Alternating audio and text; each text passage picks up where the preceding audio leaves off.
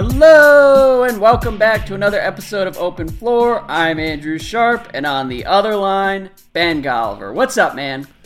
Not too much, Andrew. I want to take you on a trip deep into the memory bank. Do you remember a couple years ago, I don't know how long ago it was, where we were asked to sort of like predict the future of the NBA and come up with like the craziest next generation developments? And I think my idea was something along the lines of Mike D'Antoni going to coach the Minnesota Timberwolves and unleashing Karl Anthony Towns as a point center. Yeah. So basically Towns was just going to bring the ball up on offense, do everything for them offensively, and then play center on defense. Yep. Well, the future is now Andrew, and his name is Zion Williamson, and he's far more intriguing as a point center candidate than Karl Towns could ever be, even on his best day, not his little Karl Anthony Bennett ways that we've seen here over the last month. This kid is truly interesting. I completely understand why the entire internet is buzzing over his debut at Duke. And yeah. I'm not surprised in the slightest that somebody like you would just pick off the lowest hanging fruit and say, we got to open up this podcast with some Zion talk, because here we are. We really do. And by the way, credit to you. You're really trying to make Karl Anthony Bennett stick, and I'm not sure if it has legs, but I appreciate your resilience. It's the power of repetition, Andrew. It's the one thing I've learned from our president. There you go. All right, so full disclosure here, Ben and I, our schedules got a little complicated, so we recorded the second half of this podcast on Sunday night. And for the first half, we decided to keep it open a little bit, and we do 15 or 20 minutes at the top with whatever the biggest story of the week was. And right now, it does sort of seem like every NBA person I'm talking to just wants to talk about Zion Williamson. Did you see the game? Actually, hold on. What we'll do, we'll start with this quote from Steve Kerr here, who... Well, what we should start with is a little bit more of a sell job, Andrew. Come on, you always go through these complicated, we did this, we did that. We provided about an hour of timeless takes over the weekend. They're going to be coming up after this current conversation here in the first 15 minutes. If Andrew had not even mentioned it, you wouldn't have even been able to tell, because they're going to hold up just that well. Now go ahead with your Steve Kerr quote. Okay, so here is Steve Kerr, who was asked about matching up with Giannis at Warriors shoot-around this morning, or I guess it was Warriors practice, but here was his answer. Like Giannis. No, but I saw some kid on Duke last night who was pretty impressive. My goodness. I probably can't say anything more or mention his name. The bigger one or the thinner one? Well, which one? Lots of them. Lots. No, the one who's 285. I thought LeBron was. I thought that was a one guy, one shot deal. But apparently the next guy's coming. And before I get fined, I'm going to change the subject. So there's Kerr. And by the way, credit to Kerr.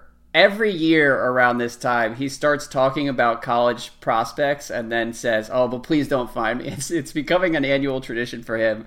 But no credit to Kerr. Fine him. I thought that was inappropriate. He can't go listing off his list weight and making these references to the next LeBron. I mean, come on. He's obviously planting the seeds for like 2027 free agency recruiting here. I can't have it, Andrew. It's true. Did you watch the game? I mean, what do you make of Zion right now? Because he kind of broke my brain against Kentucky Tuesday night. No, I mean, he's a very, very talented player. It's not like we just stumbled upon him. I've been watching his mixtapes on Ball Is Life for like, I think 15 of his 17 years. I'm pretty sure he could dunk at the age of 3. And, the high school competition he was playing against really afforded itself quite well to phenomenal, like 27-minute long mixtapes where he's just dunking all over these poor kids. So I've been on the Zion train for a few years now.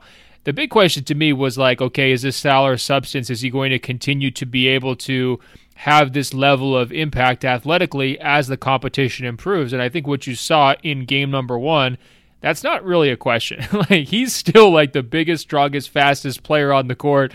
I've seen some different comps. I saw Charles Barkley mentioned. I saw Larry Johnson mentioned. Yeah. To me, there's some Draymond with a handle and like this crazy downhill mentality, but also like significantly more ups.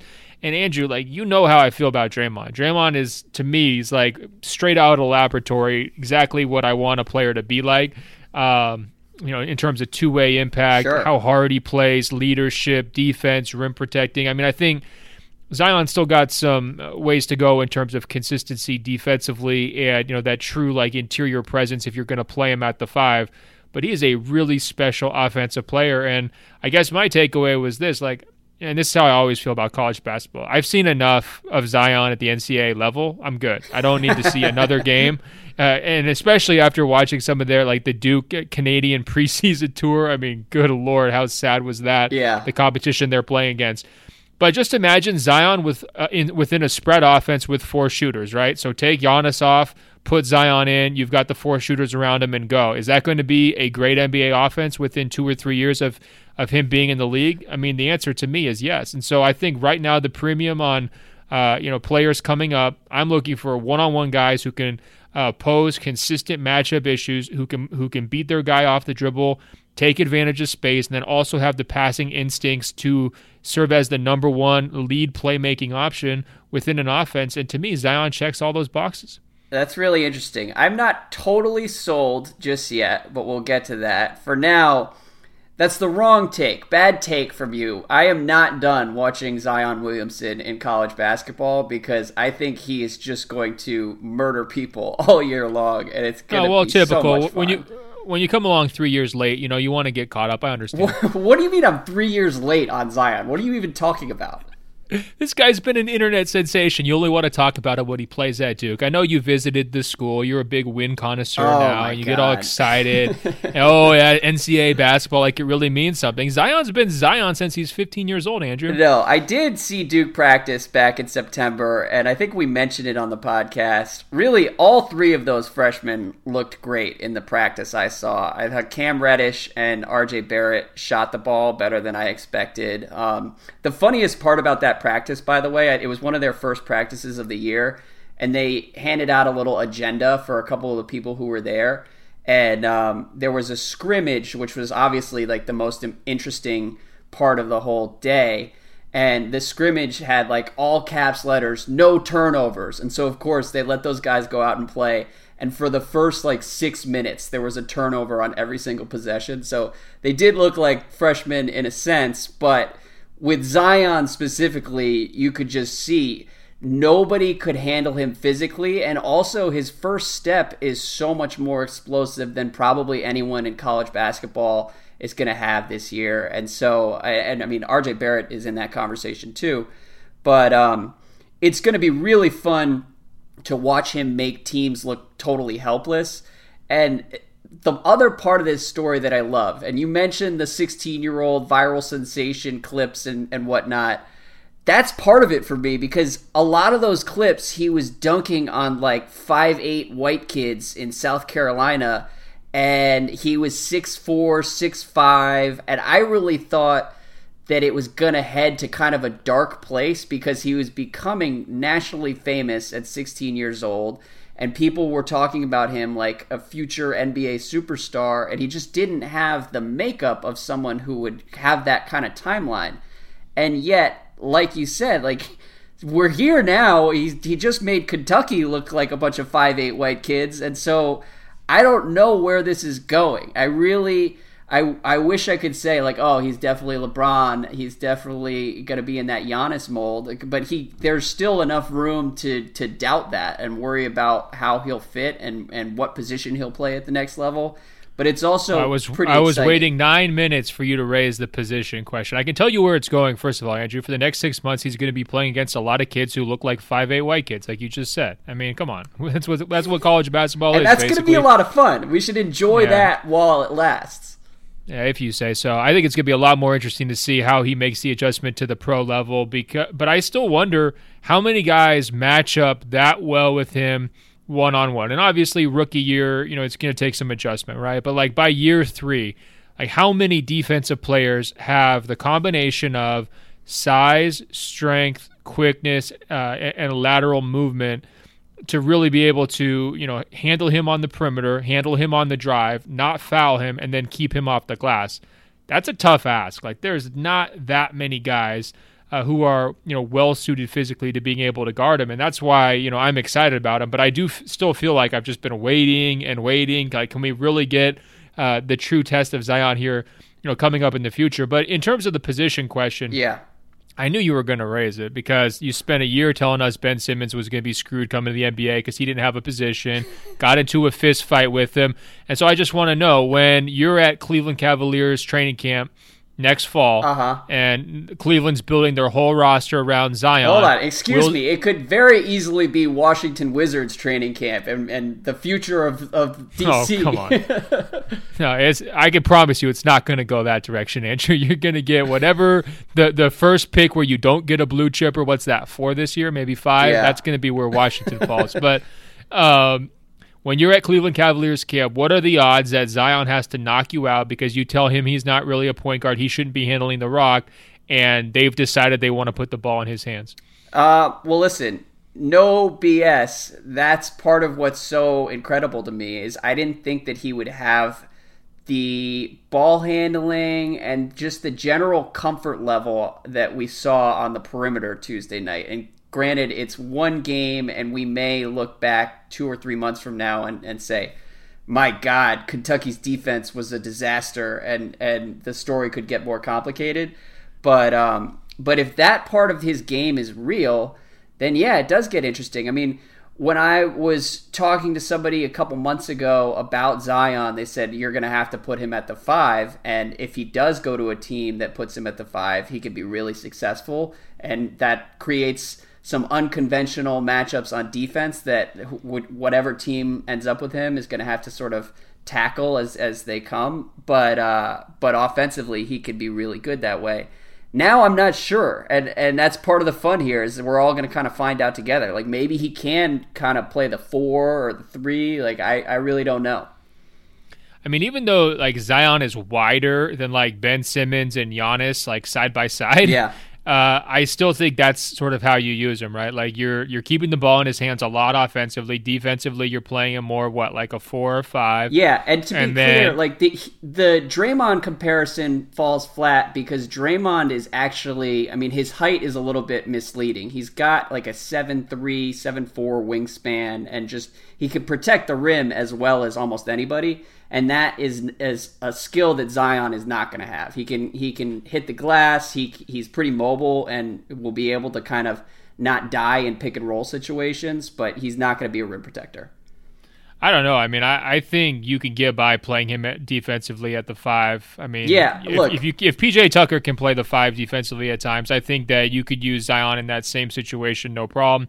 You could be able to switch him, regularly. You don't want him to be your main, like, traditional 5 inside, but, if you've got 4 shooters, you're trying to spread the court, push the tempo, he can do that. I mean, there was that one play where he blocked a shot against Kentucky, pushes it up in transition, threads a needle on a pass for a layup through 3 defenders, and it looked very, very Draymond-esque to me. Yeah. And obviously he's got a better handle than Draymond, so... and he's also, and he's also like wired to just attack the rim in ways that Draymond just never is, right? Like Draymond's definitely a pass first player, and I don't think Zion is, but Zion's got really nice touch and vision and feel with the ball in his hands too. So I love that's this. why I think you're all in right now. I did not expect this coming onto the podcast today. Well, look, man, like I said, I mean, you're acting like, oh, it's only going to be one game. It could go a different direction. No, man, we've been waiting for the coming of Zion for like 3 or 4 years here. And, now we only have one more year to go. It'd be sure nice if we could go straight from preps to pros for a guy like this.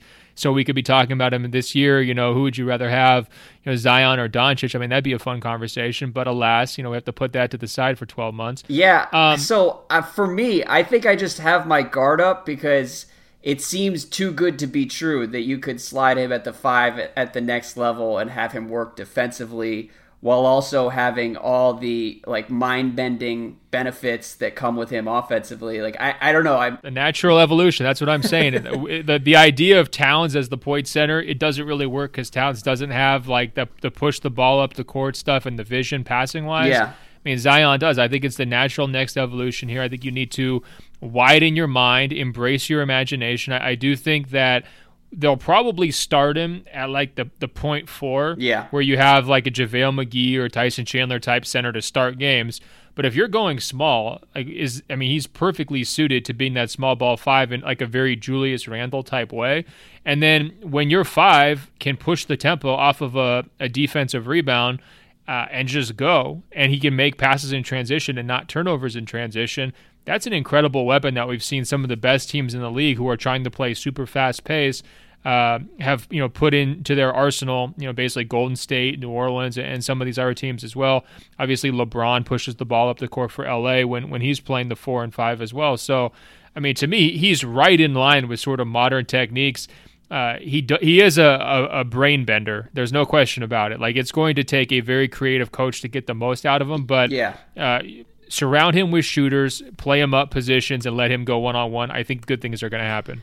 I'm with you, and we will close out. Before we came on this podcast, I called a friend of mine who works with an NBA team, and in part, just strictly out of curiosity, I was looking for more comps for Zion because, like, I had seen Larry Johnson mixed with Sean Kemp. I've been calling him a defensive tackle playing basketball.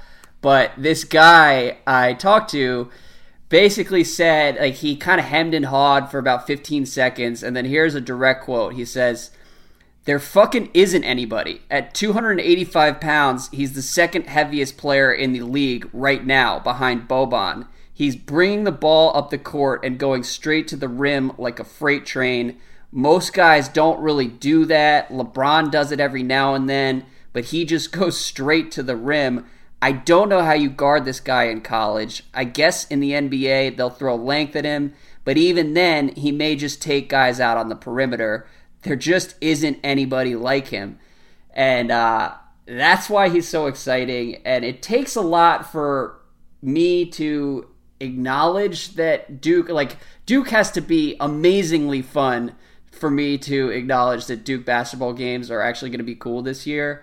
But we should all watch Not as really, much. man. All they had to do was invite you to one practice, and you were sold. No lifelong way. Carolina fandom went out the window with one practice invite. No, I'm watching for Zion. I don't really care about anyone else down there. But can I tell you one of your most unbelievable, techniques and skills that I don't think really a lot of people have? Your attributes. What?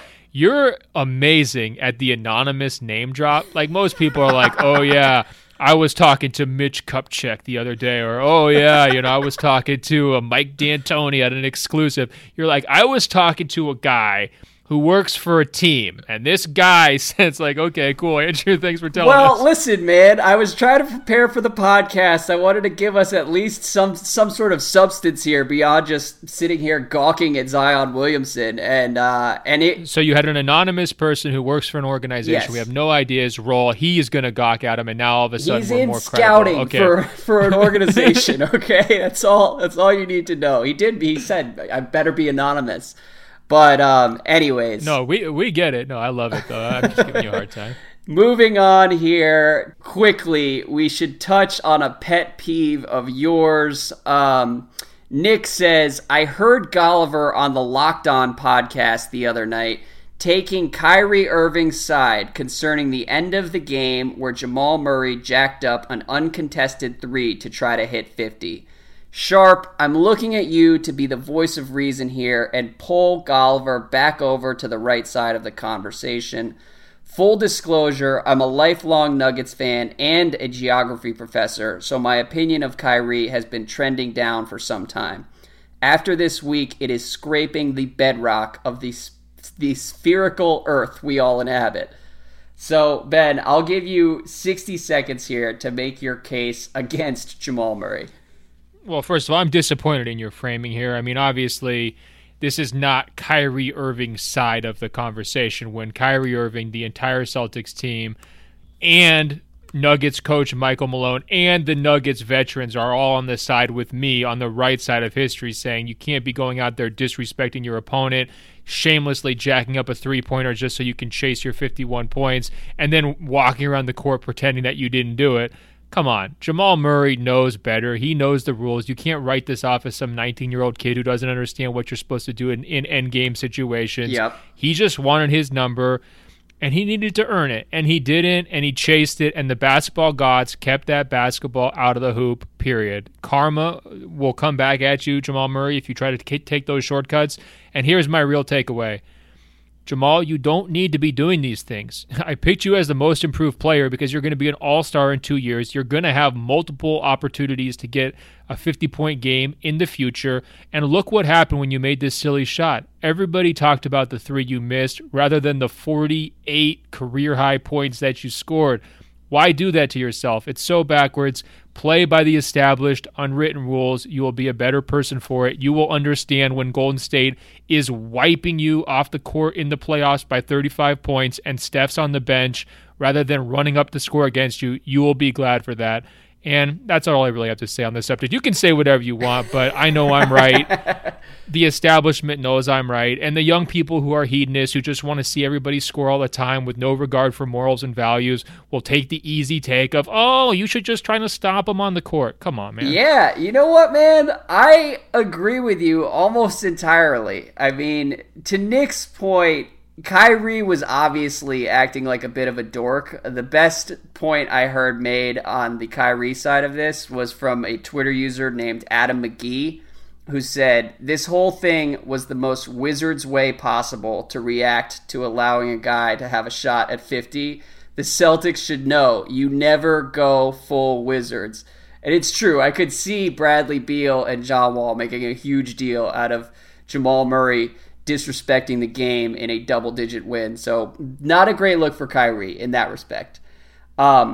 But I agree that Jamal Murray... By the way, I thought it was a good look for Kyrie. Calling Jamal thirsty was perfect. That's exactly the right word. He nailed it. Well, and I also, part of me did really enjoy throwing the ball 30 rows into the stands and saying, this is your career night. You don't get the ball from your career night the following day. Like I part of me loved it because it was just whack from Jamal Murray. You know, like we don't need to make a big deal out of it. We don't need to question his character and his integrity. It just, first of all, it's annoying that the whole night was overshadowed by his lame decision to shoot it at the end. And if he had made it, it would have been even worse because it would have been 51 with an asterisk instead of just dropping 48 and beating one of the best teams in the league basically by himself, taking over the fourth quarter. Like, that should be cool enough. And instead we had this 24-hour debate about Jamal Murray and that shot, and the whole thing was just stupid. And people... Yeah, look, it was annoying and stupid, but also appropriate. He made his bet on this one. And here's the thing. I get where he's coming from because he was in front of his home crowd. He had multiple chances late to try to get it, and he just barely couldn't get it. Like, he missed a reverse layup, easily could have gotten a foul call on that one, and he didn't. Yeah. That could have given him 50. We would have avoided all of this. So he was frustrated and absolutely caught up in the moment, but he still knew better. And that's why he has to take this flack. And that's why his own coach didn't get his back. And kudos to Michael Malone. Your star player, one of your stars, gets 48, and you're basically scolding him after the game. I love it. Way to do it for all NBA coaches, Michael Malone. You probably didn't get enough credit for what you said because everyone was so distracted with Kyrie Irving, but you nailed it.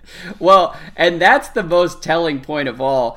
People within the league, whether it's other player, I mean, a lot of guys seem to be on Kyrie's side in all of this, and I think that should sort of be the controlling point at the end of these debates. I mean, people on Twitter are so pro-player these days that, the dominant take is Jamal Murray can do whatever he wants, and the defense should stop him, and it's okay, fine, but, I don't understand why we can't just admit that it was pretty lame on his part, and...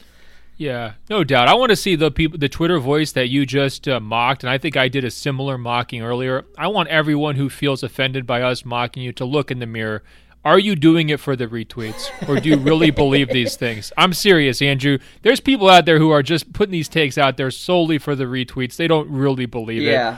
And I don't be as thirsty as Jamal Murray, all right? Take a look in the mirror and, Yeah, no doubt. There's a lot of secondary thirst out there, right? It's like thirst runoff, They want Well, yes. And at some point, we're going to need to talk about Jamal Murray's celebrations because, again, he's too good of a player to have celebrations this lame. The licking his fingers thing. We talked about this over the summer. It's just not acceptable. We want better for you, Jamal Murray. Ben and I criticize because we care. But yeah, and it pains me, by the way. Have you ever heard me agree with Kyrie Irving on anything, Andrew, in the entire history of this podcast? Have I ever defended Kyrie Irving under basically any scenario? I can't remember that I've ever done that. That's how you know he really crossed the line. And hopefully he'll come back in line here going forward, because if you play with that stuff, if you want to just like run straight through the gray area and just make these crazy violations, it will come back to bite you because everybody else is watching and they'll put it on you. And I can't wait to see the next game between these two teams, by the way. Kyrie's putting up 35 shots. Yeah, Kyrie's putting up 35 and still probably not going to guard anybody. But anyways, that's a good place to stop, and we will pick things up next week. Enjoy part 2 of the episode, which again was recorded Sunday night. And Ben, I will talk to you soon. We've got an ad and then a lot more to talk about on this podcast. Sounds great. Let's do it. Today's episode of Open Floor is brought to you by Lightstream. If you're like most of us, you have a balance on your credit cards and a higher interest rate than you would like. Why not turn those balances into one monthly payment at a lower fixed interest rate and start saving money? Lightstream offers credit card consolidation loans from 6.14% APR with auto pay. Stop right there, Andrew. You always love hogging the copy for Lightstream. I can tell how excited you get. Let me get a word in edgewise here, because Lightstream is a very logical company. They'll get you a loan between $5,000 all the way up to $100,000 that you put towards your high-interest credit card debt. That will allow you to get it at a lower APR, like you mentioned, and save you money over the course of your payments. Now, Lightstream believes that people with good credit deserve that great interest rate and no fees. Plus, they're a division of SunTrust Bank, the trustworthy SunTrust Bank, one of the nation's largest financial institutions, so you have complete peace of mind throughout your Lightstream experience. That's right. And our listeners can save even more with an additional interest rate discount on top of Lightstream's already low rates. The only way to get this discount is to go to lightstream.com/openfloor. That's lightstream.com/openfloor, where you will be subject to credit approval, and the rate includes 0.5% auto pay discount. Terms and conditions apply, and offers are subject to change without notice. Visit lightstream.com/openfloor for more information. Lightstream.com/openfloor. It's just that easy. Lightstream.com/openfloor. All right. And on that note, let's get into it, Ben. Tony says, if you guys could give one player guaranteed full health for the rest of the season, who would it be? And this is a tough one. This is giving us a lot of power, number one. And we could take this a lot of different directions. So I'm curious, do you have any initial thoughts here? I do. I mean, there's a Scott Travis song on his new album that talks about, don't try to be God. I feel like... Hold on. I think you legitimately listened to Travis Scott at this point. You mention him almost every episode. He's pretty cool right now, Andrew. I can tell you. The streets like Travis Scott. He's got some real bangers on that album, I'm not going to lie. I should probably stop calling him Scott Travis sarcastically. But I guess my first intuition is, this is kind of like playing God, like you said. It's giving us a lot of power. What did you think? Who's the first name that popped to your mind? Okay, so we have a number of players that we should address. But for me, the answer here is Kyrie Irving, because... Ooh. I worry about his health. I think everyone should be more concerned than we are at this point.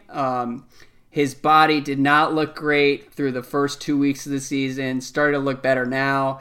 But I think the Celtics, by the time we get to March and April, are going to be the only credible threat to the Warriors. And the only way the Celtics have any chance of pushing the Warriors at all is if Kyrie is healthy. And so for the sake of this season, and really for the sake of the next couple Celtics seasons, I it will be so much more fun if Kyrie is a healthy wild card at the center of all this, rather than kind of like a shell of himself who we can all kind of quietly bet against because of the injuries. And so I want him healthy.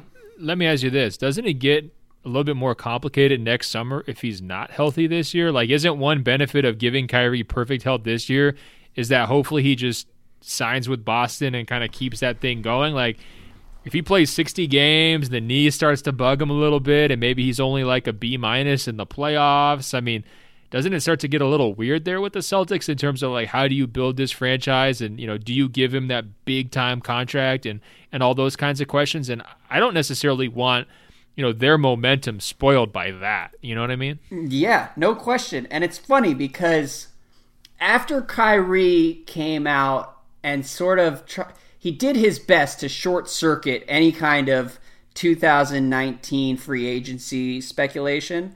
And so, first of all, he did like 5 different interviews where he was like, I really like it in Boston. I mean, there's not a whole lot to talk about. And then he came out and just flat out said, I'm coming back to Boston. And yet, since then, in the weeks that have followed, there have still been murmurs about his potential availability on the open market next summer. And isn't this guy fake news Irving? I mean, isn't he on like Jimmy Butler level credibility in terms of like his going back and forth? I mean, does he have a pretty loosey-goosey approach to truth and facts at this point? Should we really take him at face value? No, I'm not going to call him fake news Kyrie. I believe in Kyrie. What I would say, though, is I think if you're making the case that Kyrie is going to be available, it's certainly plausible that he could miss 20 or 25 games and give the Celtics a little bit of pause before they commit $170 million to him or whatever the number is going to be. Some of it's going to depend on whether he makes an All-NBA team, but I don't even know if he's eligible for the Supermax in Boston. But either way, it's going to be a lot of money, and if the Celtics lowball him at all, then the decision gets a lot more interesting for Kyrie, and he could absolutely hit the free agency market. And so that's not why I want him healthy, but that is a very important sort of piece of this whole conversation. Okay, so let's just boil this down, though. Do you trust him when he says, I'm going to be in Boston? Do you think he firmly believes that and he means that? Because yes. Yeah. Okay, did you trust him when he was talking about the shape of the globe? So, he was taking a direct shot at our open floor globe listeners by trying to say the earth was flat, right? Like he was basically trying to call us the open floor pancake. That's not how it works. And so when he's going to dance around those questions and prolong it for 2 years and all of that, I have real questions. I mean, I saw him. He said it with a straight face, but he said the other stuff with a straight face too. Here's the thing with Kyrie. He believes it 100% whenever he says it, okay? In Kyrie's mind, when he told the Celtics fans, I plan to be back here next summer, that wasn't him, like, telling some kind of white lie or trying to sell it or whatever. He's not playing games here. Look, this sounds like a grease pig trying to explain another grease pig. So you're going to say he's going to just naturally change his opinion down the road and he doesn't have to be held accountable for what he said? Is that what you're insinuating? I think that's true, and I think there's nothing wrong with that. I would also say Kyrie has never officially come out and said that the earth is round. He deep down probably still believes the earth is flat, but he's very carefully worded a handful of apologies to try and move on, which is a smart play from him in general. But bottom line is Kyrie's not a liar. He's not like, if we're talking about guys in the NBA who will just straight up lie to your face, I would say like Chris Paul and LeBron. Like there are a couple other guys who are just liars. Kyrie believes what he's saying. Okay, fair enough. That's actually a really good pick. I mean, there are some obvious ones. I mean, I think Kawhi Leonard is an obvious one too, right? I mean, it would be awful nice if he just played every night as it is, and giving him perfect health would actually, allow that to happen because, he gives himself sort of sabbaticals in the middle of road trips and, just gives himself a lot of time off. I mean, it's pretty friendly how he's treating himself at this point. Mm-hmm. So it'd be nice to see him, make a real run at the MVP award and play a lot of games. If it's not giving him perfect health, though, this might be a little too easy. I really want to guarantee Steph Curry perfect health because he has been so fun this season. Basically, everybody is on board now. Like the the anti-Warriors resentment that I think was peaking last year, it does seem to have subsided a little bit. And I think I give Steph a lot of credit for that because he's awfully hard to root against. And he does give them this sort of invulnerability where it's like, why even try to hate on the Warriors when Steph's going off for 50? Just, like at least enjoy it and watch it happen. And they're capable of so many historical things if he plays 80 games this season, right? They're like 9-1 as we're talking right now. But you look ahead, going forward, I mean, they could, basically challenge every record that's out there in terms of offensive efficiency, three-point shooting, wins, point differential, you name it. But Steph has to be healthy for that stuff. And I'm always looking for them to make a bigger exclamation point than they've even made to date. Yeah. And you've mentioned something like 16-0 in the postseason. I mean, imagine if this team won 75 games and went 16-0, and Steph gets his first Finals MVP. Aren't we now saying Steph versus Magic, who's the best point guard in NBA history? Like, wouldn't that be the conversation after, that type of season? So that would be a lot better than what we saw in Golden State's last regular season where Steph misses time and, things get, a lot choppier and less interesting. Past that. No, it's a really good point. I want to stick with that for a second because I feel guilty after hearing you lay out the case. I do feel like I've betrayed Steph a little bit. I'm supposed to be the Curry believer on this podcast. I outflanked you. We have this whole thing where we try to outflank each other. It's getting a little awkward, but go ahead. Yeah, well, what I'm wondering is, where do you think Steph Curry ends up all time as we talk about the greatest players to ever play in the NBA? Tough to say because he's got a lot of really high-level basketball left, and there's not really been a challenger emerging. So if you told me Kevin Durant re-signed for 4 years this summer, I would say we're halfway through Golden State's dynasty, right? This could go on for a long way.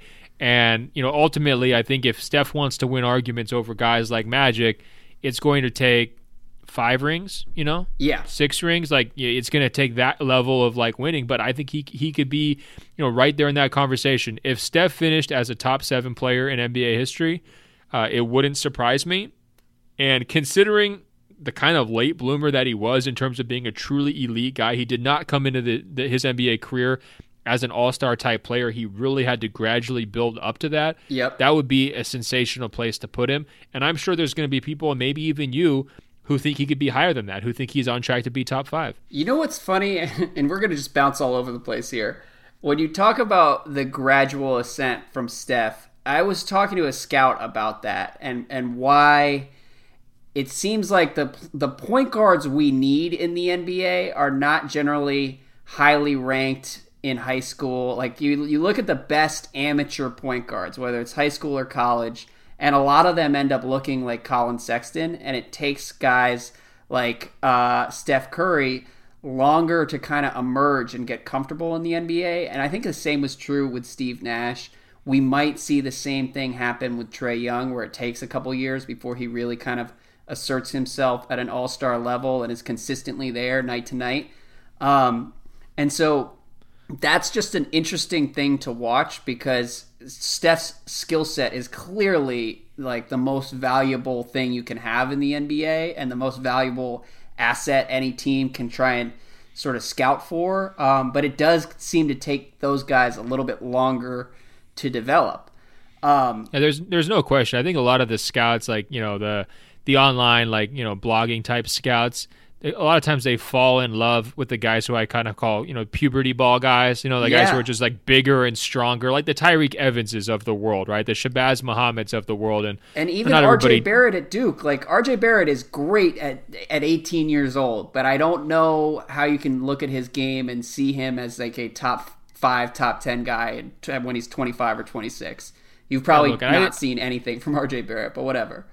And here's the thing. I didn't see Steph Curry coming either, but I think ultimately that is the magic of Steph Curry, right? This just shooting star mid-career, boom, explodes on the face of the NBA and changes it forever. And when you look at the style of play during this era, LeBron is going to have an extended run as the best basketball player in the league, right? But when we're looking back on this era, you mentioned earlier the 90s, grind and kind of pound era, maybe viewed as an anomaly, but even what Steph has done, it's not comparable to like 7 seconds or less. Like, he has absolutely taken it to a different galaxy, and he's forced everybody to do it. Like, say what you want about the incredible play of Steve Nash. He wasn't so good that basically everybody else in the league had to try to copy them, right? Like, it just didn't play out that way.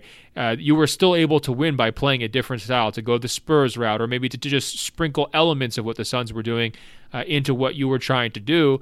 And when you're looking at how this NBA is being played this season, basketball across the league, it's Curry influenced. There's no question about it. And I do think that, you know, his quick rise in the middle of his career, and then how long he's able to sustain his greatness as they're winning, you know, year after year after year, is going to be a very compelling case when you're talking about, like, you know, the greatest players of all time. You know, it's not going to be a 2-decade run of dominance like LeBron, but it's going to have its own very unique position in that conversation. Yeah, and as far as his development is concerned, I think what I'm trying to say is that I don't know if it's as magical as it may have seemed, or may seem in retrospect necessarily, because I think that might just be a trajectory that becomes more normal for that type of point guard over the next 10, 15, 20 years, just because I think it takes a little longer for guys with that skill set to get comfortable. Granted, Steph has been doing it on like a Jordan level and has completely revolutionized the sport. So that's a different conversation. And let's underscore that fact too, because people spent the last 20 years after Mike trying to mimic Mike, right? People are going to be spending the next 20 years trying to mimic Steph. You've already got a whole generation of them: Jamal Murray, Trae Young. The list is going to go on. There's going to be a lot more point guards with the ball in their hands trying to play Steph-like basketball. You could even say Damian Lillard has kind of come into that category as well, with his reliance upon the off-the-dribble three kind of increasing here, you know, over the last few years as well. But the question I ask you, is there going to be another Steph Curry, you know, or is he going to be one of these guys where, like, there's imitators and that just really reinforces his importance as an all-time great? Because here's 15 years of guys who are trying to be here. You know, here's Harold Miner, here's Kobe Bryant, you know, here's LeBron wearing 23. I'm not sure every kid in the next generation is going to wear 30 like Steph does, but I wouldn't be surprised if a lot more did. Yeah, well, and it's idiotic for me to sit here and say there's not going to be another Steph Curry. I mean, look, we're going to be doing this for another 50 years. Doing the Open Floor podcast, me and you, for the next 50 years. So someone will pop up who is even more mind-blowing in certain ways. But Steph is definitely, to me, I do think that we're going to remember him in a Jordan-LeBron context. And for some reason, we haven't talked about him that way as it's all happened and as all this has unfolded. And part of that is probably because the Warriors as a team have been just as mind-blowing. But my question for you, and granted, all of this is contingent on good health, so you're right to assign him the injury immunity that we've been granted here, or the powers that we've been given. But in a historical context, is he better off winning a title with Durant this year and then winning a title after Durant leaves this summer, or winning the next 3 titles with Durant? What do you think? I think winning the next 3 titles with Durant, because I do think he gets the Duncan-like credit for all of them. You know, it's like, hey, the system was built around me and I'm elevating everybody. I hear what you're saying, because then he could make the argument, I won before Durant, I won with Durant, I won after Durant. But I don't know. I mean, to me, all rings count the same. I know not everybody views that differently. This is the issue. It's a fundamental disconnect that we have, where I think, you know, there's no question that winning, if he won the next 3 titles, would that be a total of 6 rings? Correct. He's got 3 already. All of this is blurred together for me. But okay, so 6 rings is going to be very difficult to argue with, and will land him somewhere in the top 10, probably, certainly the top 15. But even if that happens, there are going to be people, the same way I look at Tim Duncan and say, I don't know, if you put Kevin Garnett in that Spurs system, I think he gets 4 or 5 rings too. And I I think that you'd be wrong about that, and people would be wrong to discount Steph. I mean, know, it's not complicated. And I say that Tim Duncan shit, knowing that I'm probably wrong. It's just how I feel in my gut. But I understand intellectually that Tim Duncan was great in a lot of different ways. I just, as someone who has loved every minute of the Curry experience, I don't want him to have to deal with people kind of second guessing his greatness. And I think if he won with Durant this year and then had Durant leave this summer and had the whole world right off the end of the Warriors and then came back and averaged 30 a game and won the title next year, there's not shit you could say about Steph Curry. And it would be the coolest. I mean, it would be a run of dominance that, for one thing, LeBron has never come close to sniffing. And I think at that point, Steph is like consensus. We're watching a top 5 player of all time. And I don't know anybody. I don't know how anyone would argue with it. I do think that if Steph winds up doing what you're laying out, and it's possible, if they keep the band together, they can win the next 3 titles. It's possible. There will be a lot of rewriting going on, because I think what would happen is everyone would go back to like 2015 and they'd start to say, LeBron was considered the best individual player, but it was no longer his league. And yes, he won the 2016 title, but really the Warriors were the predominant force. They were built around Steph. Kevin came along and took them to a different level, but there would start to be some real questions about, okay, what was the LeBron era, right? Like, because right now, totally, I think most people think the LeBron era is kind of still going, right? Because he's viewed as the consensus best player. I think that would start to get rewritten. I also think if Steph does wind up getting into this like 5-6 title conversation, Mike fans like myself would really stand to benefit, because they would look and say, look at the course of Jordan's career.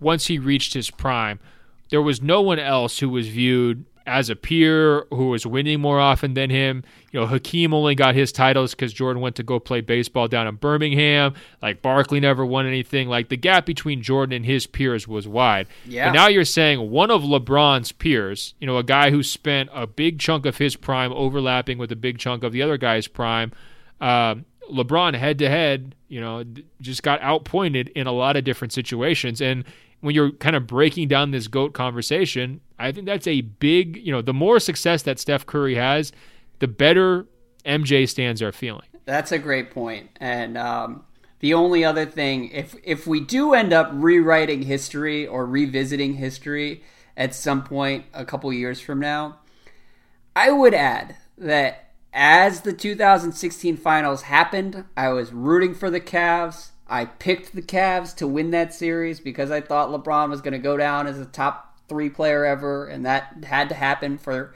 LeBron to be remembered that way. And I loved watching the way it played out. However, that series, I mean... I think I can already.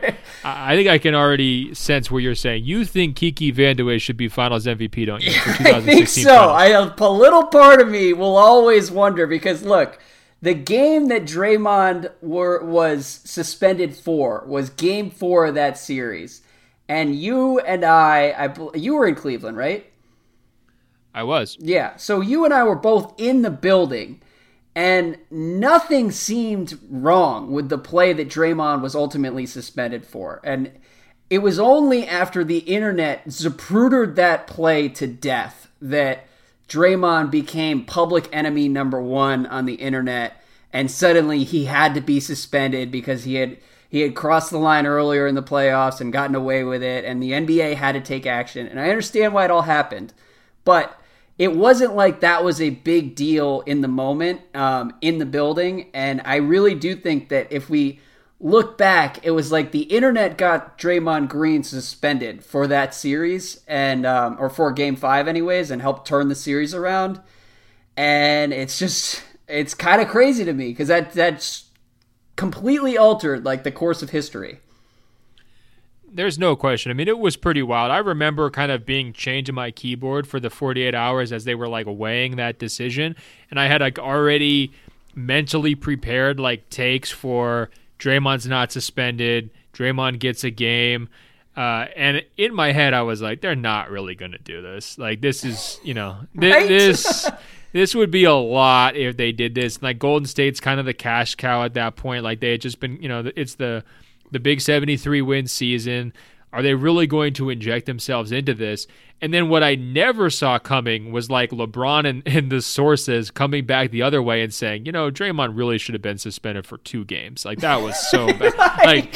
like I had mentally prepared like what I was going to write in all of the eventualities, and they came up with an eventuality that I had not even considered. Yeah, well, and the broader trajectory of that whole series was so crazy that it seems beside the point to focus on that one suspension, and it's more fun to talk about like the greatest comeback in the history of the NBA Finals, and all of that's fine. But the one suspension was complete bullshit. And as long as we could all agree on that, and that the entire series turned on a fluke of like, that was Vine still existed, I believe, during that series, and like Vine got Draymond Green suspended, and it will always kind of baffle me. Yeah. I don't know. It was still, Game 7 was so fun. I'm not even mad about it, which is the amazing part. I'm not either. It's just, it's one of those things. Anyways, we've gotten way off course with the injury question. I think it's fair to say that if we can't grant Steph immunity from injuries and can't grant Kyrie immunity from injuries, those are our top 2 choices.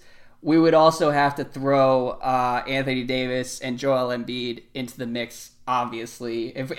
If you could pick one career to use these powers for, it would be Embiid. But Embiid staying healthy this season probably won't change anything, so that's why he's not the choice for me.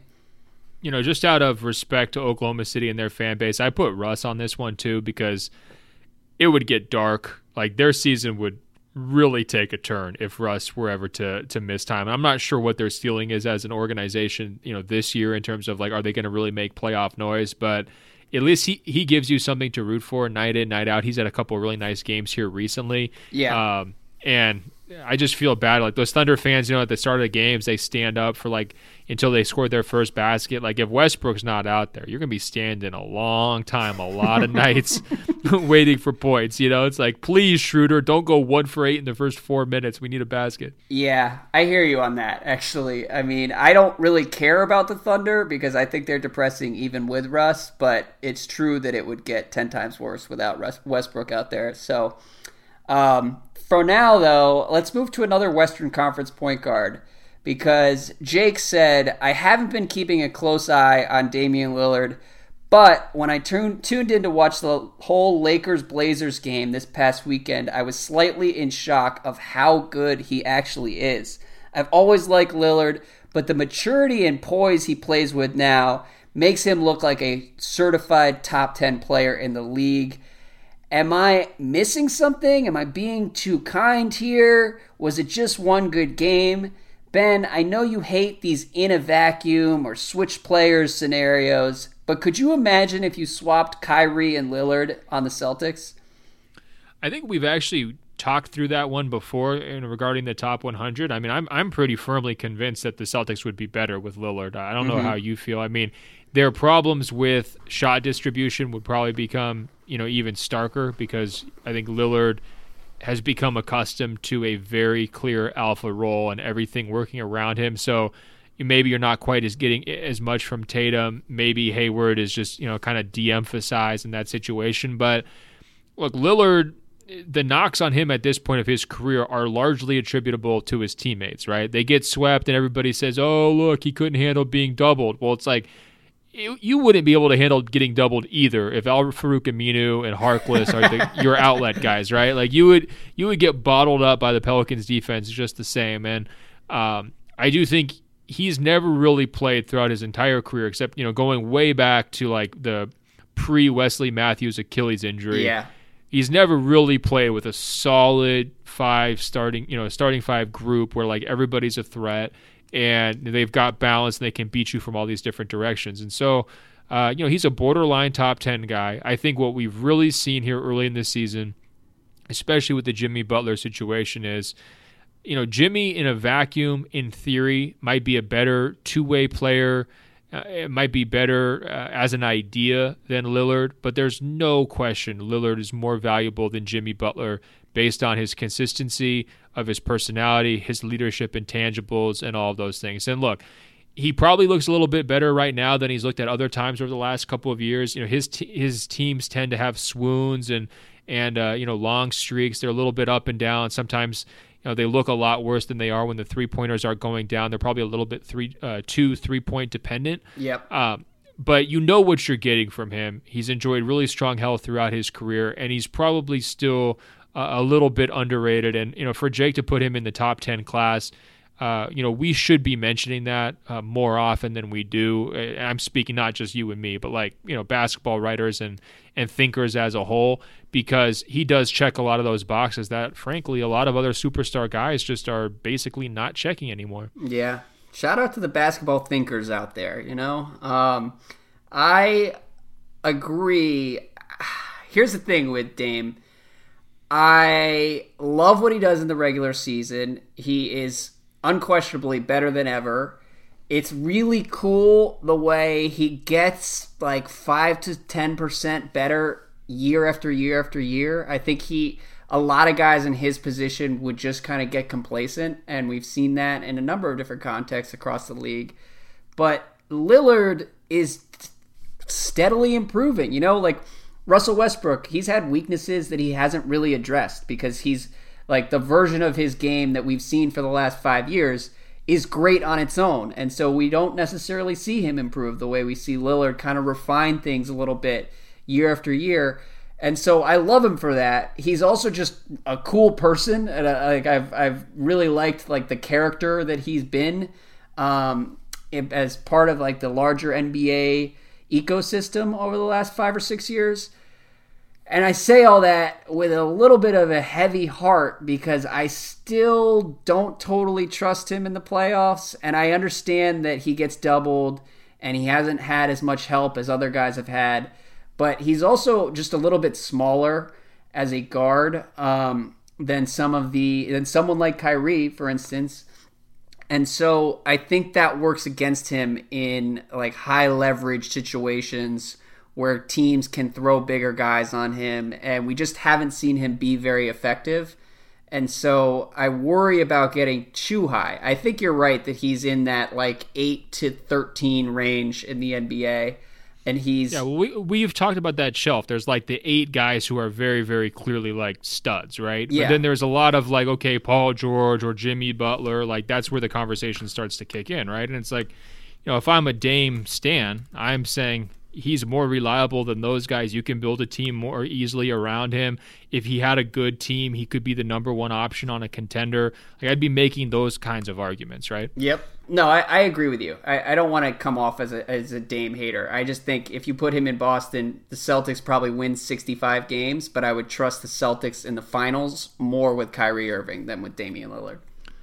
Interesting. One other thing you're mentioning on his continual improvements, again, it's kind of a Steph-light situation, right? Look how much progress Steph made as a defender as he got older, got smarter, and was surrounded with better talent. Lillard has made, progress defensively. He probably hasn't gotten quite the same level of credit for it because team-wise, they don't have a Draymond, and they're just not that lockdown squad. But I do wonder if you're going to do that, flop test again. You flop him in for Steph. Does his defense now no longer be viewed as such a major knock? Because I think Steph has really escaped that knock, right? He faced the same thing for the first half of his career, and he's worked his way through it and turned himself into an above-average defender at his position. I'm not sure Lillard's all the way there, but I do sometimes wonder perception-wise if he was playing with elite defenders behind him, whether he would be viewed better than he is currently. Yeah, it is. That's a good question. Another question for you before we move on. Do you see him in Portland long term? And I know this is kind of a loaded question, but given your Portland roots and how many Blazers fans, it's a loaded question. It's a loaded question because you're trying to put him on the Lakers. You've been trying to put him on the Lakers for 3 or 4 months now. Can I tell you something? It's shameless. It's not. I mean, it's not loaded because of me. I'm from Portland. It's loaded because you're trying to blow the Blazers up. I don't care where Damian Lillard plays. It's not me trying to put him on the Lakers. It's LeBron trying to put him on the Lakers. I heard this in September. This is like a a loud rumor in NBA circles. Oh, I see. Rich Paul texted you. He's got the master plan. He's hand delivering it to you and saying, "Hey, go out there on the Open Floor podcast and turn this into a thing." Is that what he's doing? I have loved these Lillard Blazers teams for years now. Okay, I'm fine if he wants to stay in Portland for the rest of his career. I wonder about it, and I do think that if you're a Lillard believer, at some point it does become like, yeah, look, he's never had guys who he could pass to out of a double team, and so he's easier to guard in big games. And that's a fair argument that could be true, and I would love to see him on a team with another guy who can kind of demand attention on defense or from the defense, and it would be interesting to see. I think, Lillard off ball next to LeBron could be awesome. So it's something to think about. That's all I'm saying. Yeah, I mean, I guess it's weird that these rumors are kind of popping up when they're off to a fairly good start and they're looking much more stable than the Lakers are. It's like, what exactly does he have to gain from going there? I kind of get it, because at some point when guys reach this stage and they can't break through the first round of the playoffs, it's like, okay, aren't you going to get sick of that? I do think Portland is not for everybody, and it's definitely not for every NBA player, and it's definitely not for any NBA superstar, but it is for some. There's been guys who really loved it. Jerome Kersey, Terry Porter. I mean, there's been some guys, Kevin Duckworth, who really became like just all out, like fabric of the community type guys. Yep. And I think with Lillard, it's sort of the same thing where he's got a really good life. There are worse things to do than go play in front of a packed building every single night, have everybody buying your jerseys. The whole organization's built around you. Guys that you like wind up getting, signed and re-signed, and guys you don't wind up going out, right? Yep. So on a day-to-day basis, I think that there's probably more Portland has more to offer to a guy like Lillard than most people on the outside would think. Now, will that be enough to keep him happy forever? Maybe not. Will that be enough to keep him happy if this ownership situation after Paul Allen's passing winds up, they start to skimp a little bit and they make some, financially oriented moves, and, they're not really trying to put a contender around him? I could see the frustration starting to mount there a little bit, but at this point, I think, guys like you trying to blow the Blazers up are doing too much. Well, it's partly I am curious because there just aren't many guards you can slide next to LeBron and expect it to work out, but Lillard might be one of them. But at the same time, it's curious how eager you are to talk about Lillard on the Lakers, but you don't want to talk about Brad Beal on the Lakers. Like, oh, now what if the shoe's on the other foot and we're just trying to put Bradley Beal next to LeBron? I mean, he theoretically, secondary scorers, got some Kyrie qualities on offense, and then defensively, if he has a reason to play hard, maybe he can lock up a little bit too on that end.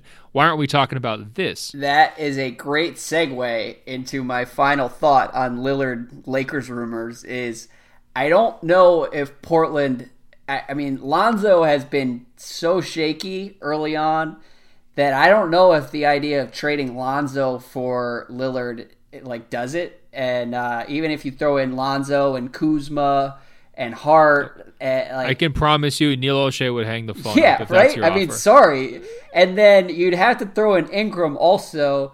And then I don't know what you turn around and offer New Orleans for Anthony Davis. So the Lakers fan fiction is starting to get a little tough. And then to answer your question though, if the Lakers turn around and offered Josh Hart and Brandon Ingram for Bradley Beal, I would say yes on behalf of the Wizards there, because I think it's getting to be that time. And granted, we're recording this early on a Sunday night, so I don't know what's going to happen to the Wizards, but I would say yes.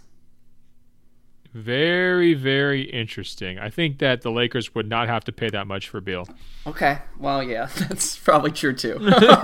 So, yeah, if you want to take all their good young prospects for your mediocre two-guard who's not a very good leader and watching the team fall apart around him, then sure, go for it. Sounds fantastic. Look, Beal has benefited a lot from John Wall's descent into madness. It's sort of overshadowed an underwhelming 12 months from Bradley Beal. But Yeah, I'm with you that the Lakers are probably not going to choose a Bradley Beal trade over an Anthony Davis trade. But I can dream. I would love to root for Josh Hart back in his hometown.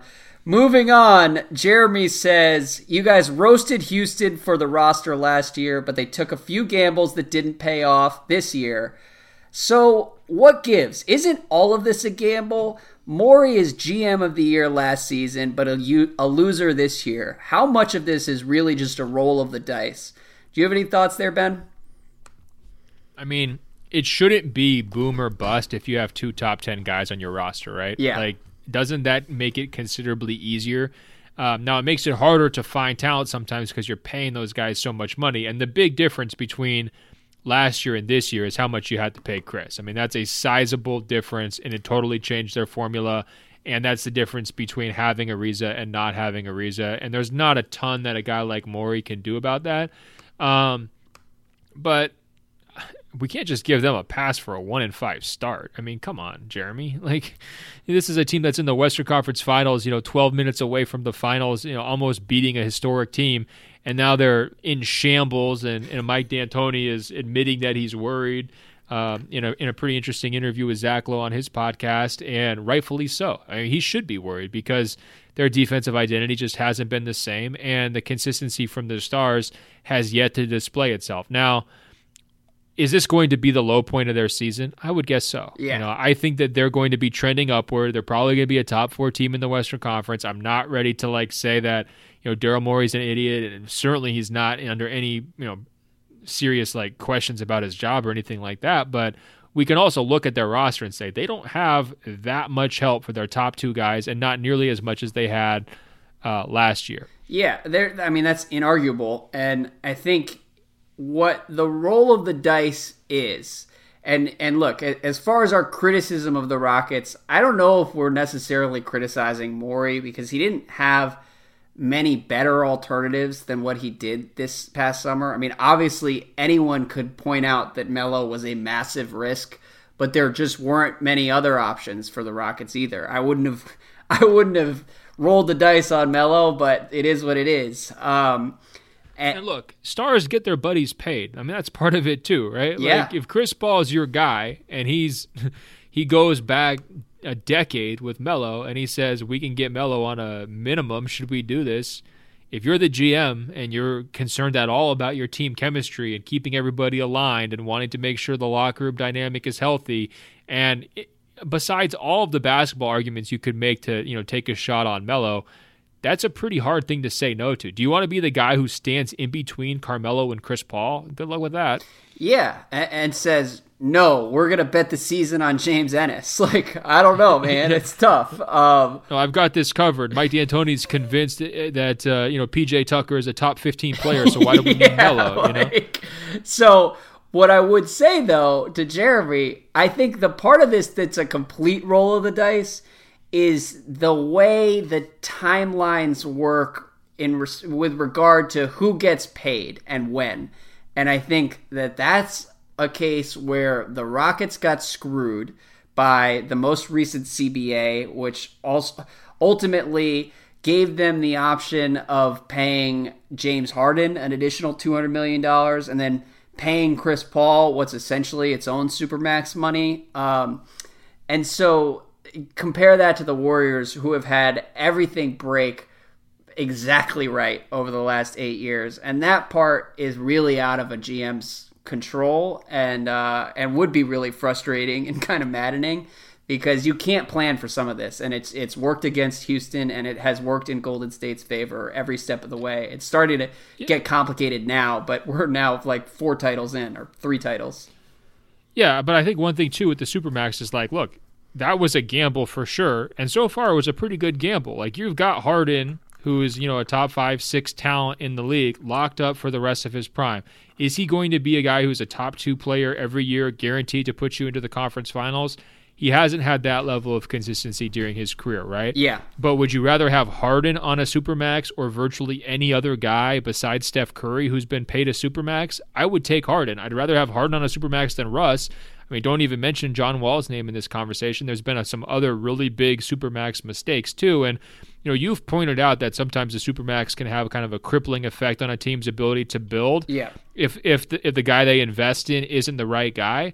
And what you're seeing in Houston is it can have a crippling effect on you building, even if it is the right guy. Exactly. Yeah. Well, and the luck part comes down to having some flexibility at the right time. And Houston hasn't really didn't have that this summer when they were closest to the Warriors coming out of those playoffs, and then they just had their hands tied and had to lose Ariza and had to pay Capella and had to pay Chris Paul, and it just sucks. It would drive me crazy if I were running the Rockets. So that's the way it goes. Well, hey, it could be worse. I mean, they still went to the conference finals. They still sold for more than $1 billion. I mean, don't cry tears for the Rockets. Like, yes, it's frustrating, and it would be agonizing to spend years trying to come up with every little crazy cap formula and loophole to put some of these trades together that he's put together. But hey, I mean, they still have had a lot of success. I mean, there's a lot of worse teams out there than Houston. Look, I'm never going to be crying too many tears for the Houston Rockets, so don't worry. Good. I was worried you were selling out there for a second. I'm glad. Stay true to your roots. Luke says, dream with me for a minute. The Bucks sneak past the Celtics in the Eastern Conference Finals, lose to the Warriors in 5 games.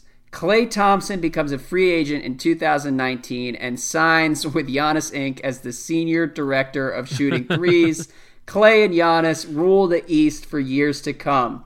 I'm no sycophant, but I had to share this thought with you guys.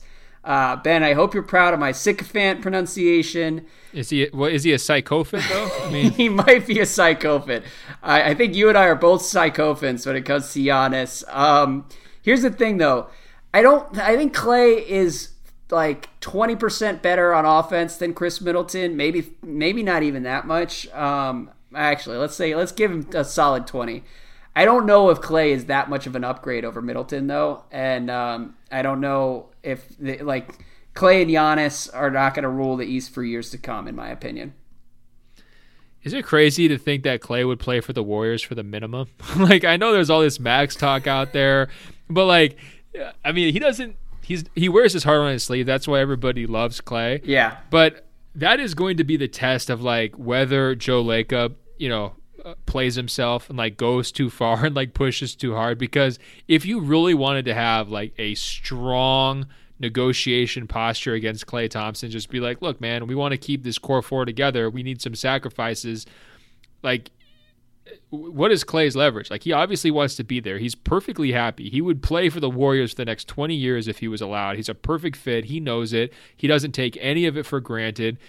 He's able to work through his slumps because they're so potent offensively. He takes zero criticism nationally. He's never been criticized during their run, regardless of how well he shot the ball or how poorly he shot the ball. He's got life made.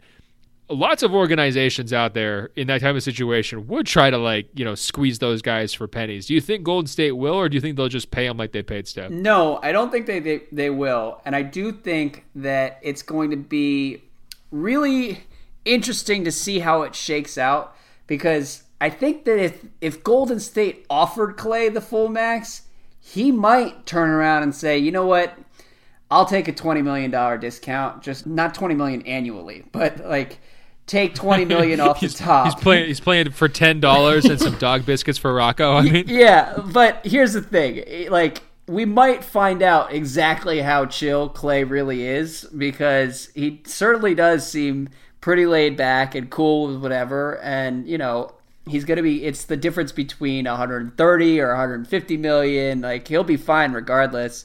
But I think it's sort of a pride issue, where if they do try to lowball him, then he will start to look around. And he should, because he's been integral to everything they've done for the last couple of years. He's not Steph or Draymond, but he's a Hall of Famer in his own right. I wouldn't blame him for wanting to get at least the max offer, and then maybe you can talk, and he and Bob Myers can hash it out. You know how strange it was to see Dwayne Wade wearing that Bulls jersey for the first time? Oh, my God. I feel like Klay's already reached that status in my mind where if you put him in a Lakers jersey or a Bucks jersey like Luke is suggesting or one of these other teams, wouldn't your head explode just right off the top? I mean, like, he's already reached that level. He's, barely 30, right? Yeah. I'm not sure how great he would be. I think he'd be awesome next to LeBron. If you put him next to LeBron and Anthony Davis, like, sure, he'd be great. Do you think he wants to? I mean, we could talk for days about, do guys want to play with LeBron or not? I kind of believe that there's fewer guys who want to play with them. Can you imagine Klay wanting to play with LeBron, though? Not in a million years. And it's shocking to me that has been mentioned as often as it has been. I get that Michael Thompson played for the Lakers, but, like, come on. Are you kidding me? And by the way, this will be fun audio to splice out when Klay signs with the Lakers this summer, but I would be shocked. Anyways, yeah, stay in Golden State, Klay, or stay in the Bay. Michael says, in case you haven't been paying attention to the Suns, and really, why would you be? I have a quick update for you guys. 2016 fourth overall pick, Josh Jackson. His shooting splits are 37, 24, 36. One of those has got to be free throw percentage, which is not great. He's almost halfway to the 50-40-90. Oh, he just needs to work. He could be halfway there in a little bit if he just keeps working on his stroke. Yes, and all this is happening while fifth overall pick De'Aaron Fox enjoys a breakout season, running point for the 6-3 Sacramento Kings. Meanwhile, I guess 6-4 now. Meanwhile, the Suns are sporting the worst point guard rotation in modern NBA history. Another fun fact, Ryan Anderson is somehow shooting just 23% from three on looks that are almost entirely wide open, while Trevor Ariza is shooting 34% from the field. On top of all that, DeAndre Ayton is one of the worst help defenders I've ever seen. How can you have a 7'5" wingspan and a 40-inch vertical, but only block 0.6 shots per game? Life as a Suns fan is hell. That's a great Suns update. It had been too long since we had talked about the Suns. I don't know if we have to say much more than Michael did, but yeah. They are the toughest watch, compared to what they should be. Yeah. Like, in theory, this is a fantasy team owner's dream team, right? DeAndre Ayton, 2010s, and Devin Booker, guys like you think he's really good. And, I mean, you've even talked yourself into TJ Warren as being this difference maker, but actually watching them on the court has been so rough. It's a perfect example of the need to have a point guard of just basic competence to get anything, the best out of any of your players, any of the other positions. This is the type of team that, can look in the mirror and say, we probably did the right thing firing our GM 1 week before the season started. I mean, even though that's a terrible look, I mean, it's like, this is what they built. Might as well just admit it was a complete disaster. If nothing else, this is validating for whoever decided to fire Ryan McDonough. But it's nice to see that Ryan McDonough's legacy is still alive and well. Particularly, one of the dumbest things that they have ever done was taking Josh Jackson and really deciding they were taking Josh Jackson like a month before the draft, despite the presence of De'Aaron Fox right there as a perfect pairing with Devin Booker in the backcourt. And Eric Bledsoe was on his last legs at that point, and for some reason they thought that they had that point guard position solved, and so they worked out De'Aaron Fox, but he was never really considered. That's still just amazingly dumb to me. Really rough. Probably not the top 5 mistake they made, no, but definitely rough. 10. Hey, will you riff with me for a little bit here? Because, Sam Hinkie has really enjoyed this, kind of post-firing honeymoon where, he's just finding validation in all these different places, right? Oh, the process worked, and, he was really riding that buzz. What, if anything, will Ryan McDonough's validation come from? Is he going to have anything from this group? I mean, Dragon Bender is basically already out of the NBA. Marquise Chris is not really playing any minutes for Houston after they already agreed to trade him away. Booker if he's making progress, I'm barely seeing it. And then DeAndre Ayton, Hold I mean, on. I guess that would be the guy. No. Like maybe the validation comes from Ayton, but it took like 4 straight years of tanking to get that number 1 pick. And there's still questions whether he's going to be the best player from his draft. I mean, those are huge questions in my mind. Where is the validation going to come for Ryan McDonough, or is it just already has the ship sailed? Okay, I have an answer there, but before we get to McDonough, you did mention Hinkie, and that reminds me that I don't know if we should be so quick to award this Suns team the mantle of worst point guard rotation in modern NBA history, because Hinkie's last year in Philadelphia, they entered the year without a starting point guard, and I remember talking to someone at Summer League in Vegas, and it was someone with the Sixers, and I had been a vocal critic of the process at various points, and I remember going to them and being like, so are you guys going to sign a point guard? Is like, you can't just not have a point guard. And lo and behold, they did enter the year without a point guard. And that team, I don't even remember who they had actually.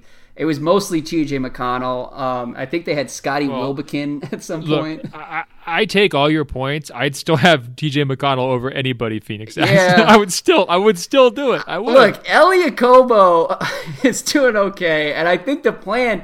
You were a little harder on Devin Booker than you should have been. He hasn't been healthy through these first few weeks. He could still have a great year. And the plan is to have him. Yeah, you've been saying that for 4 years, though. We've been waiting. Okay. We've been waiting for this great year, Andrew. Well, the answer is Ayton could turn into the next David Robinson, and you're still not going to give Ryan McDonough any credit for taking the number 1 pick, the guy who was consensus the best in the draft. He's not going to do that. I mean, David Robinson could play better defense at age 7 okay. than DeAndre Ayton right now in his NBA debut. I'm just what's a great season for you for Devin Booker? 75 points in a 20-point loss, or what are you saying? What's your marker for a great season? All I'm saying is even the wildest Ayton hypothetical doesn't help McDonough. He's going to need – here's what Ryan McDonough needs. He needs Devin Booker to go off, but it has to happen like 4 years down the line. The next 3 seasons in Phoenix have to be wild failures also under a completely new regime to where everybody looks at Robert Sarver and it's just like, are you like you are the worst owner in sports? And it is between Sarver and Dan Gilbert for worst owner in the NBA. I think Dan Gilbert probably has the edge right now. But bottom line, if Devin Booker goes somewhere else and becomes like a top 25 all-time guard, eventually you're going to have to give Ryan McDonough credit for getting him at 13 or 14 or wherever Phoenix picked him that one year. You actually used very similar logic to what I was going to propose. My proposal was that Sarver was going to lose his mind this year and fire Igor like after 40 games, because he's just still frustrated that nothing's working. Then Igor was going to get hired by another organization that was more stable and wind up being one of these coaches who like does better in his second round. So then McDonough could go back and say, look, I screwed up every draft pick that I got. I got probably a little too much credit for the Booker pick. I lucked into that one. He's fine. But I made a great hire with Igor, and Sarver just didn't see it through. Yeah, well, the one thing he did get right, he was responsible for drafting Rondo in Boston, I believe. At least that's how the story was told when McDonough was first hired in Phoenix. So he's got Rondo. He might have Booker. He might have Igor. But I think it's best for everyone that he is as far away from this Sun season as he can get. Last question from Noam in Israel. He says, hey guys, I need some open floor life coaching. I was getting onto a public bus on Friday, and in front of me was this girl with a leather jacket, skinny jeans, fancy nails, and the general air of someone I would never talk to on public transportation. But then I noticed she was watching a video of Kemba Walker highlights. I thought about it for like 10 minutes, but ultimately decided against talking to her. A friend of mine says I should have gone for it, but I told him that for me to talk to a stranger on public transportation, it would need to be Jokic highlights at least. Could you please weigh in on whose highlights would be enough for you to embarrass yourself on a bus? So there's a lot there, Ben. What do you have any thoughts? There's absolutely a lot there. First of all, Noam's from Israel, right? Yes. If you're on a public bus in Israel and you see a woman watching Kemba highlights, forget about, being a nerd or being afraid to talk to strangers. You need to have a conversation. Halfway across the world watching Kemba Walker highlights. You just need that person in your life, period. You don't have to be looking at someone like, oh, this is going to be like my future wife or my future significant other, right, or whatever. You need to look for those moments and just find a lasting connection with the fellow, soul traveler. I mean, wouldn't you say that's almost fated? I mean, if you're on a bus in Israel and you're two Kemba Walker fans, watching highlights like as you're passing the time of day, I feel like you probably are BFFs, and you've been put there by the basketball gods to have a conversation. That would be my initial take is, look, I'm married, so I'm not looking to just chat up some random stranger on public transportation, regardless of whether she's watching basketball highlights. But if I were in Israel and a woman was watching Kemba Walker highlights, I would want to know why. What is it about Kemba? How did you end up here? It's one thing if it's Steph or Durant or LeBron, but Charlotte Hornets highlights are a pretty deep cut halfway across the world. Every once in a while when I'm out on my little daily walks, and I've told you how I do that to kind of keep, balance in my life, I'll be walking through this bird refuge and there'll be the guys out there with the birding hats and the really long birding lens. And for a while I used to kind of look at those guys and think, at least I haven't completely fallen off the deep end. At least there's still people out there who are deeper into this bird game than I am. Yeah. But more recently, I found myself trying to make small talk with those people, and this isn't like a bus Kemba Walker romance that we're trying to describe for Noam. But I have found that, first of all, strangers in general are pretty guarded when you're trying to just randomly make conversations with them. But if you can establish, as they should be, but if you can establish a level of rapport and prove that you're both aficionados, every once in a while I'll be like, hey, have you seen the Great Blue today? Something like that, and try to wiggle my way in with a little birder knowledge. You can start up a pretty good, interesting conversation and get some tips on the best places to try to see the birds and so forth. So maybe what Noam really missed out on is this woman's incredible knowledge about Kemba Walker. She might have just been dropping complete knowledge bombs on him, and now he's sitting over there thinking, oh, I should have waited for Nikola Jokic. Noam, you're assuming that you know more about the NBA than that woman does. It's quite possible she could have just blown your mind with a whole lot of information that you wish you would know right now. So now I'm trying to guilt trip you into the next time this happens, you better try to keep an open mind and learn some information and not carry yourself like you're this basketball know-it-all, God's gift to basketball fans. Yeah. Speaking of Kemba Walker videos, Kemba Walker, it's a long story, but he once recorded a cell phone video talking trash to a friend of mine, and he was very funny and very in on the joke, and was a really good sport about all of it. And so Kemba's one of the cooler dudes in the NBA. Off topic, but to answer the question and to sort of round this out here, a couple years ago, if I had seen a girl watching Giannis highlights, that's a situation where it's like, oh my God, this is fate. This is meant to be. I have to go talk to her. Now I think Giannis is too big of a star and too mainstream where everybody's a Giannis fan. You're not unique. But whose highlights would be enough for you to embarrass yourself and talk to this person? For me, if I did see someone watching De'Aaron Fox highlights on a bus, I would have to go say what's up and be like, isn't it crazy how good De'Aaron Fox has looked this week? You have to be passionate enough to work through the awkwardness and so it's not even awkward. You're trying to share some enthusiasm with someone else.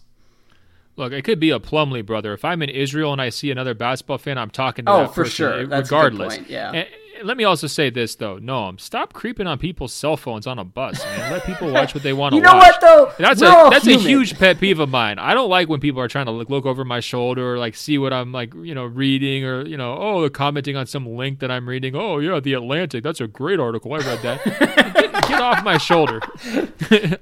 I'm doing me. You do you. It's a human impulse, though. I can't hate on anybody because I do it, too. It is what it is. But Well, that's even creepier. You're the lowest of the low. If you're going to look at someone else's phone and then not talk to them about it, guess what? You and Noam are both creeps, you know what? Okay? So at least try to spin it forward and be like, look, I couldn't help but notice you're watching a Kemba Walker highlight. Can we please chat about that now? Like, that would at least, like, bring you back to reality a little bit, because right now you're basically just an FBI agent without a badge. Yeah, well, this is spun completely out of control. All right, so we had to record most of this podcast Sunday night after recording another podcast. I hope that we were coherent throughout the entire thing. Andrew, we were great, and you better not apologize. And people, if you want to keep these great questions like Noam's coming, Noam, by the way, I was just pulling your leg. Just next time you see someone watching Kemba highlights, talk to him. You'll be great. openfloormail@gmail.com. openfloormail@gmail.com. Hey, Andrew, you know they can check us out on the world-famous radio.com and also on Apple Podcasts. Give us those 5-star reviews. We really appreciate it. And don't be afraid, to say something nice in the comments. Boost our egos up a little bit. We always read those and take those to heart. Hey, Andrew, until next week, I will talk to you. All right, man. Take it easy. Another great edition of Open Floor is in the books. Did you know Locked On has a daily podcast for all 30 NBA teams? If you're a Lakers fan, search Locked On Lakers. A Celtics fan, search Locked On Celtics. Warriors fans, search Locked On Warriors. Yes, all 30 NBA teams have a daily bite-sized podcast on the Locked On Podcast Network. Search on Apple Podcasts or Google Podcasts for Locked On, your favorite team. Or tell your smart speaker to play podcast Locked On Your Favorite Team. It's the Locked On Podcast Network, your team every day.